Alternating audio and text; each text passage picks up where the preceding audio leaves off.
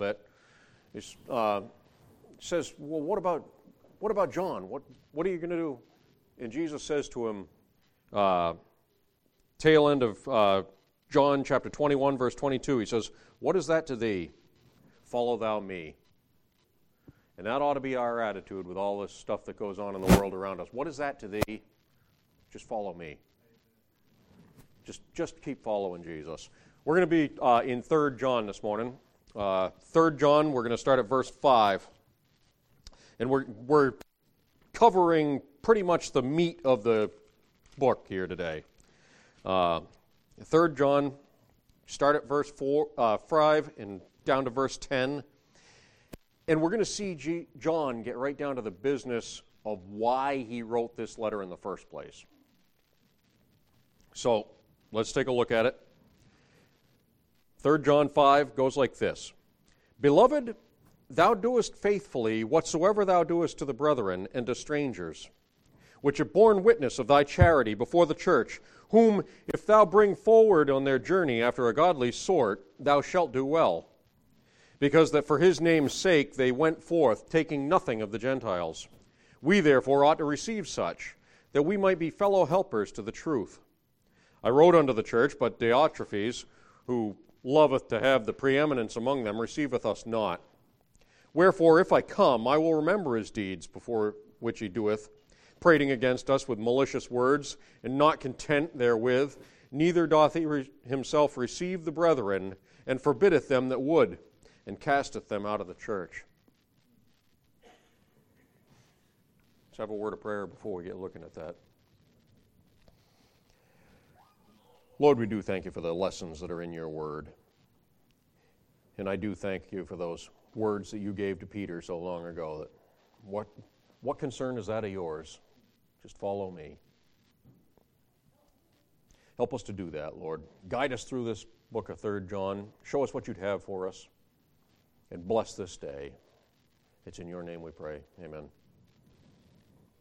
Well, as I say, John's going to come right down to business. He's going to tell us exactly why he wrote this book. And he's praising Gaius today for showing hospitality to the traveling Christians that were coming through. Now, some people have suggested that these travelers had come to Gaius after having been refused by Diotrephes. And I think there's a case to be made by that. And when people make that case, they typically point to verses 9 and 10. We're going to get there, but 9 and 10 is where they really build that case, that they went to Diotrephes first, he refused them, then they ended up going to Gaius, and they found a warm reception with him. We'll talk about that as we go along. But when you read 2 John and 3 John back to back like we've done, it seems that there was a fair number of traveling Christians ministering to various churches in those days. That's the way things went. And some of these guys were heretics, and they were spreading false teachings. And John warns about them. And he particularly warns about participating with their wicked ways. We talked about that a little bit last week. Well, today we're going to look at one of the good ones who have gone out for his name's sake. And these folks that do that, these folks who are going out for his name's sake, spreading the gospel, they deserve our hospitality. They deserve our kindness. Don't you agree? So let's kick back off with verse 5. Beloved, thou doest faithfully whatsoever thou doest to the brethren and to strangers, he says. Now, if you're counting, this is the third time this is only verse 5, third time that John's referring to Gaius as his agapete, his beloved friend. He says, beloved. Now he's encouraging him for his show of hospitality. You're my beloved friend, Gaius, and I'm encouraging you. You've been showing great hospitality to these traveling preachers who have come through your area. Thou doest faithfully whatever thou doest to the brethren and to strangers. You see, John's trying to encourage his friend with these words. He's trying to be as encouraging to him as he possibly can. See, Gaius has been welcoming these travelers even when he doesn't know them, even when they're strangers to him. as we've already noticed, that means more. When it talks about hospitality, we're talking about more than giving them food and shelter. We'll expand on that in a little bit. But we talked about last week that he's laying his reputation on the line as he vouches for their character before the whole community. If you're staying with me, that means I agree with you. I'm locking arms with you. Yes, this is one just like me. He's laying his character on the line, even sometimes for people he doesn't know. That's a pretty big risk. I'm not sure I would do that today. But that's the sort of guy Gaius was. Move down to verse 6. Which have borne witness of thy charity before the church, whom if thou bring forward on their journey after a godly sort, thou shalt do well. We already talked about it a couple of weeks ago, but when a stranger received hospitality in those days, they would often bring back a report. Hey, this is a welcoming place, this is a good place. And they would report it back to their friends, so that if their friends had to travel there, they could bring letters of recommendation, like we spoke of last week, we spoke of a week before, to stop there themselves. Hey, next time you're passing through Ephesus, make sure you stop there. That's a good place, he's a good man, whatever the case may be. So that's why John says, which have borne witness. They carried back. Hey, yeah, absolutely. That guy Gaius, great guy. He'll take care of you. They've borne witness of thy charity before the church. Now, of course, the opposite's also true. If there was not a hospitable reception, then that would be noted as well. Hey, you don't want to stay there. It's kind of like getting hotel recommendations. Same basic idea, except rather than, we already talked about, a lot of the inns and taverns of the day didn't necessarily have the best reputation. So if you were a traveling Christian, you would try to avoid them if you could, and you would try to stay with a fellow Christian. That's the way things worked in those days. And that's where some people think that Diotrephes was not a hospitable person. We see that from verses 9 to 10. We're going to get there in a few minutes and expand on it.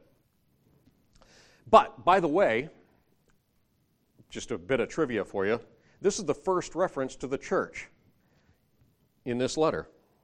The word ecclesia, verse 6, which have borne witness of thy charity before the ecclesia, the church. We're going to see it again in verses 9 and 10 also.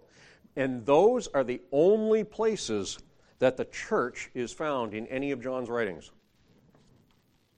John doesn't talk about it very much.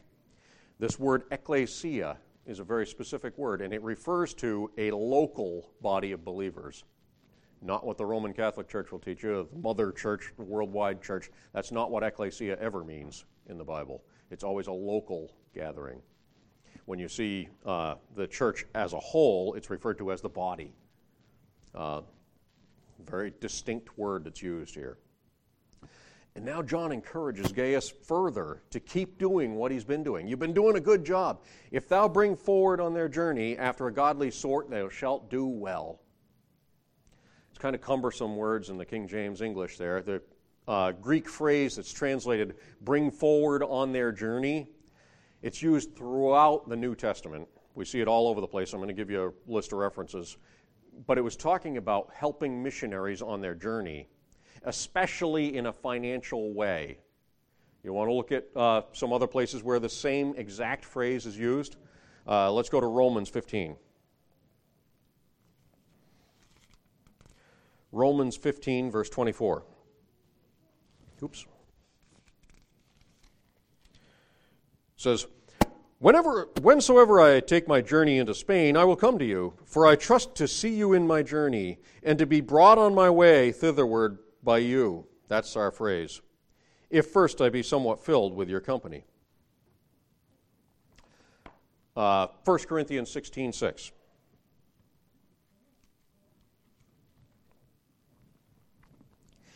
And it may be that I will abide, yea, in winter with you, that ye may bring me on my journey whithersoever I go. That's Paul using that same phrase. Go over to 2 Corinthians chapter 1. right next door. Verse 16. And to pass by you into Macedonia, and to come again out of Macedonia unto you, and of you to be brought on my way toward Judea. And one last one, let's look at Titus. Titus chapter 3 and verse 13.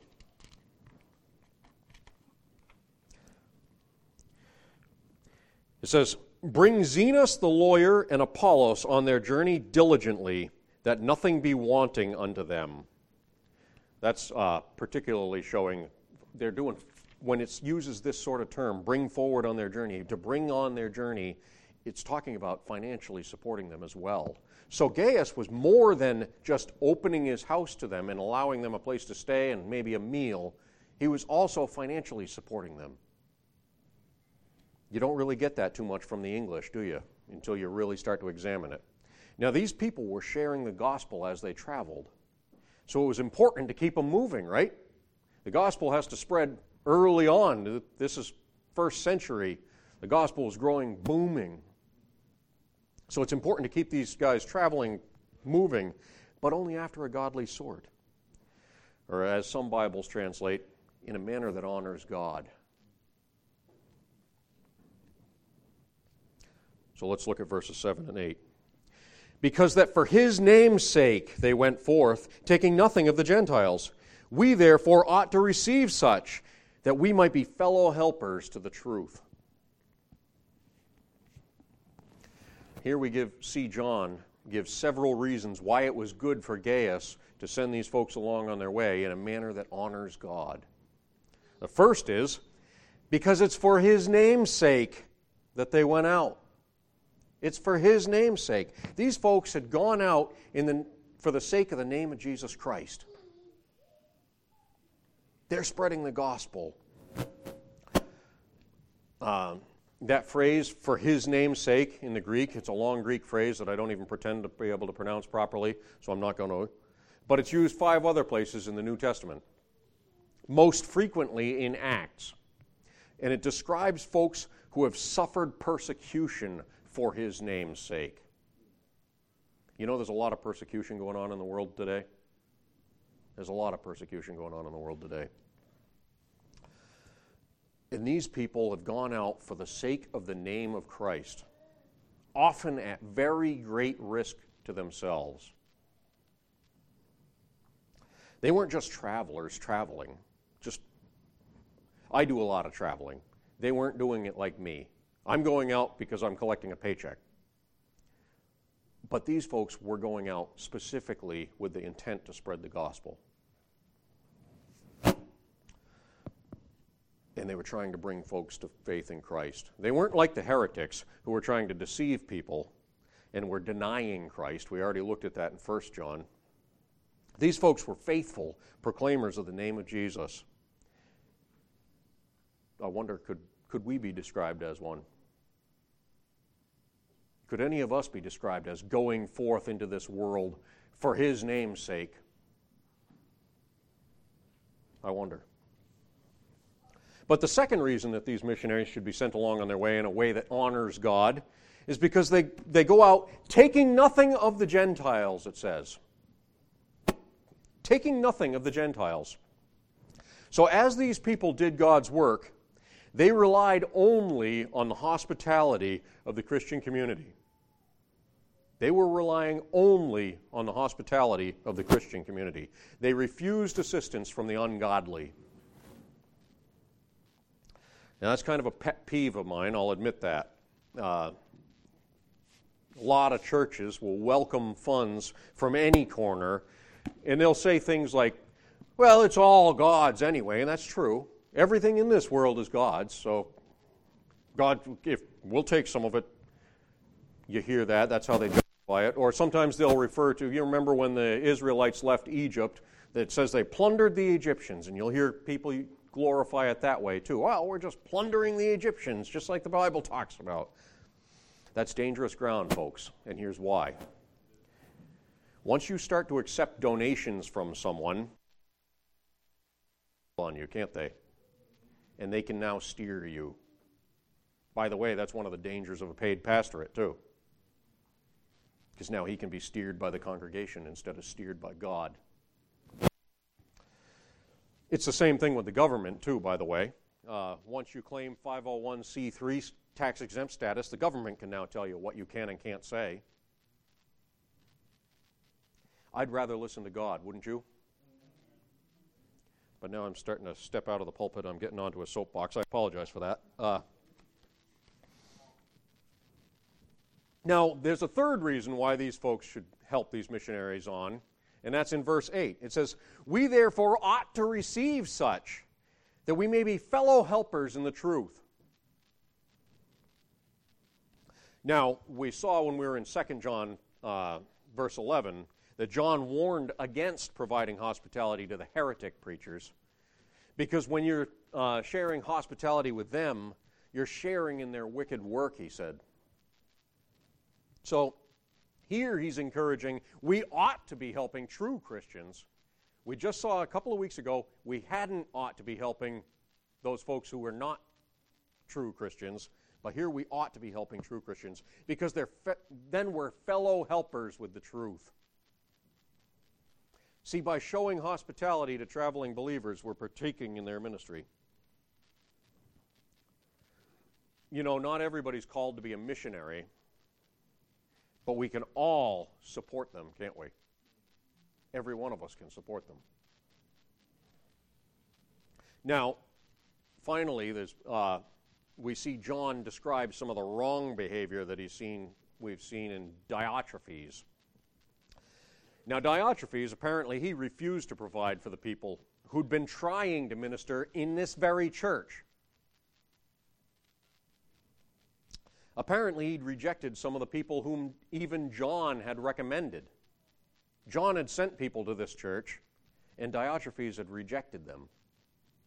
And when he did so, there was one other thing he was doing. He's shaming the name of John.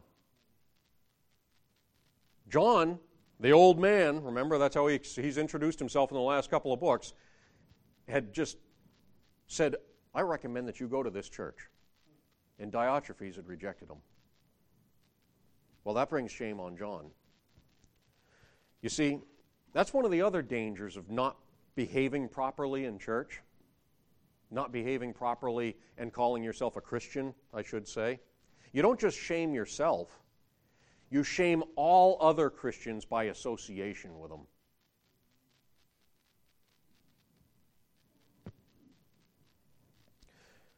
Verse 9, I wrote unto the church, but Diotrephes, who loveth to have the preeminence among them, receiveth us not. Here we see John, he told Gaius that I've already written to Diotrephes. I've already written to him. And by the way, this Diotrephes guy seems to already have some form of leadership in the church that Gaius belongs to. Gaius, we already mentioned last week, he didn't seem to be in any leadership position in this church at all. He's just a regular guy. Diotrephes is a leader in this church. John had written to him. Unfortunately, we don't have any copy of this letter anymore. You know, take a side note here. There's an awful lot of things like that in church history. We know that there were letters that were written that we no longer have anymore. Like, for instance, there was a 3rd Corinthians. Paul wrote a 3rd Corinthians. We don't have it anymore. Why do we only have 1st and 2nd Corinthians? Because that's what God chose to preserve. That makes it even more important, the things God did choose to preserve, doesn't it?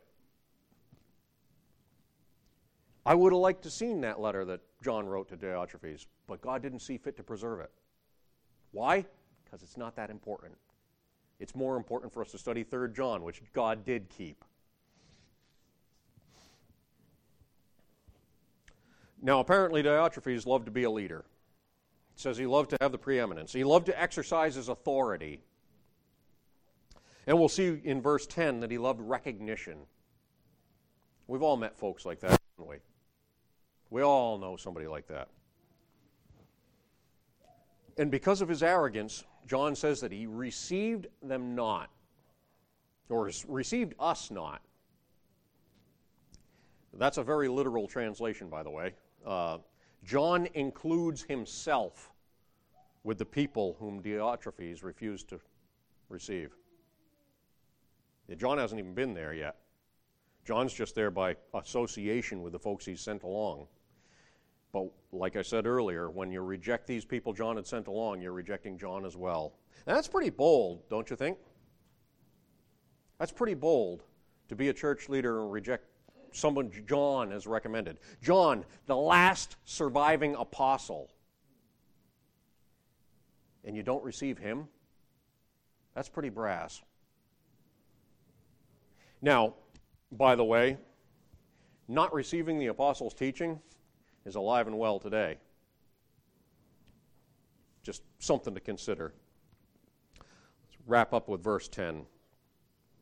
Wherefore, if I come, I will remember his deeds which he doeth, prating against us with malicious words, and not content therewith, neither doth he himself receive the brethren, and forbiddeth them that would, and casteth them out of the church. So here John's given some explanation into what he thinks Diotrephes is doing here. He apparently sees it in 4 different categories. First, he's maliciously gossiping about John and his church. Secondly, he refuses to accept genuine Christian missionaries. Thirdly, he's prevented other folks from receiving other Christians. He's told other people, don't you receive them. I'm not receiving them. Don't you receive them either. So he's stopping other Christians from doing the right thing also. And finally, he excommunicates anyone who disagrees with him.